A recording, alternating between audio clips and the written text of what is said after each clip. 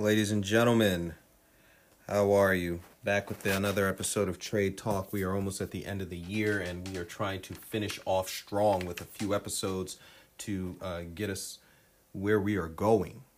Very specifically in this episode, we are going to be talking about the 2021 market outlook. I know a lot of people have been waiting to give their outlook on the new year. I think in particular because they do not have a clear vision on where things are going. I believe I do, and I am here to share it with you, and I think I will be spot on with my analysis. First of all, I want to say, Happy New Year to those of you who will probably listen to this after the first. It has been an interesting year. It hasn't been a terrible year. It's just been an interesting one. It all depends on how you handled yourself through this pandemic. It's been tough and it's been challenging, but that is what, your critical thinking skills are for and your understanding of game theory. But let's get into it. So my thesis for the 2021 outlook is going to come from a macro perspective, get into a micro perspective, and then tell you about what stocks that I like. But the stocks that I specifically will like will only be relevant to the U.S. markets and the Chinese market. I don't care much for the Indian, anything in the Indian stock exchanges or the BRIC emerging markets, or in Japan, as I think those things would have to be kind of handled through using Forex. So here is my thesis. If you remember in one of my old episodes, I said it's not the third quarter, it's all about the fourth quarter. And here it is about to play out. If you understand what was going on in the third quarter of 2020, you know that we had a lot of market discounts from people missing earnings. So when they missed those earnings, you were able to pick up those discounts. I talked about it. Well, the fourth quarter is where a lot of e-commerce companies, consumer goods companies, things like Nike, Walmart, Amazon, they're all going to do well. Followed up by biopharma companies because they're going to book all those profits that they just received from these contracts for COVID vaccines. They're going to book those profits right into the fourth quarter, make their fourth quarter strong. They're going to report these things, as I told you guys before, in the first quarter of 2021. So if you want to know what you should be buying, you should be looking for discounts or anything that you can buy at a reasonable price. Even if you can't buy it at a reasonable price, you can overpay because it is likely going to have a continuation into 2021. And the reason you know that this is going to happen is because, as you know, we've just passed the new stimulus bill for the CARES Act. So there's market liquidity that's going to continue to push the markets forward. Almost like a no-brainer. The other place where you can find great trades is in the REITs sector, real estate investment trusts, specifically like Boston Properties, VNO, ESRT. BXP is Boston Properties. I like those names because discounts are to be had with all the vacancies that are in a lot of these large cities where some of these real estate investment trusts are active. And since those discounts are there, some people who are well capitalized, well, not some people, but some companies that are well capitalized are coming through and snatching up some of those very cheap leases, and then will be paying right back out, the rent for the real estate investment trust in itself. Another place that I like it is any tech companies in the near term. So in the first quarter of 2021, I like tech companies still due to the liquidity being pumped into the markets, due to those stay-at-home orders, things like Take-Two Interactive, Blizzard, Activision. They will remain strong for gaming, and as well as Apple with iPhones, Netflix with, even though it's increasing its fee structure, it should remain strong. Coming out of the pandemic, Any discount that I see in Starbucks, I'm buying it, because Luckin Coffee, which was going to be the closest competitor to Starbucks in this country, they were trying to open Luckin's in this country. It's the Chinese equivalent to Starbucks, was caught for fraud, accounting fraud. So they were kicked off of the NYSE, and they're not going to be opening those stores in the U.S. Those are the names that I like, and this is what we're kind of going to see from a global scale.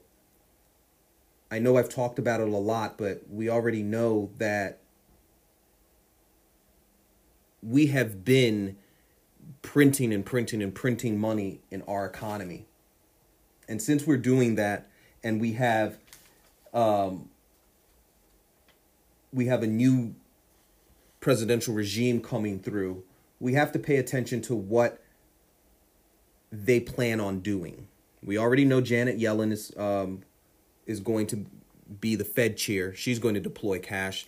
Janet has always been pretty consistent. She worked with the Obama administration. It shouldn't be hard to know what she's going to do. She's going to fall in line, so we don't have a problem there. We know that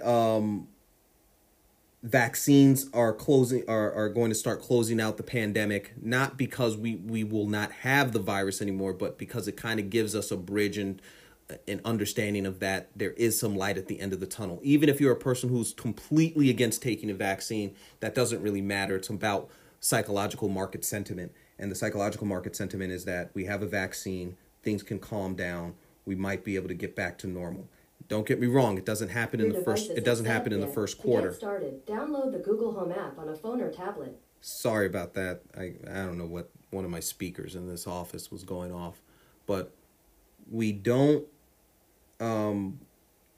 expect to clear everything up in the first quarter. I don't think that you clear everything up until closer to the third end of the fourth quarter. Most vaccines will be distributed to the average people, even though they say like, oh, as soon as next week or whatever like that. But that's not the case. Established nations will probably get it within the first quarter. Emerging nations will probably get it between the third quarter into the fourth quarter.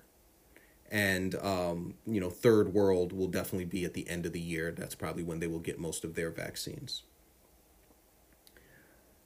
I also think that as we're coming into a recovery, most people really like airlines, and they've been buying airlines since we had the dips. I don't like that strategy. I think airlines are going to miss their guidance. I don't think they did enough business during this holiday season. You'll probably get another run at airlines to get them cheaper again, with more stimulus being kicked back into the companies. What makes me say that? They were still doing mass layoffs at airlines, and they were still cutting routes that they were flying. And we know that the U.S. was still banned from quite a few countries for travel well into October. So how are they going to book a nice profit, or not even nice profit, but nice revenues for the fourth quarter of 2020 to report in 2021? I don't think that's going to happen. So I say err on the side of caution with airlines. Hotels, I think they will make a bounce back because, people are still trying to move around, and they are definitely checking into hotels. So I'm very comfortable with that. Healthcare, we already know, as I was saying before, it's going to be strong. That's biopharma.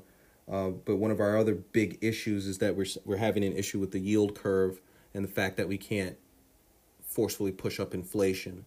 So the problem is not a problem in the sense of like, oh my gosh, what are we going to do? The problem is that, we've got a lot more printing that we can do in this country, and you haven't even seen the beginning of it. One of the most recent news articles that I saw is that Louisiana intends to do universal basic income for people.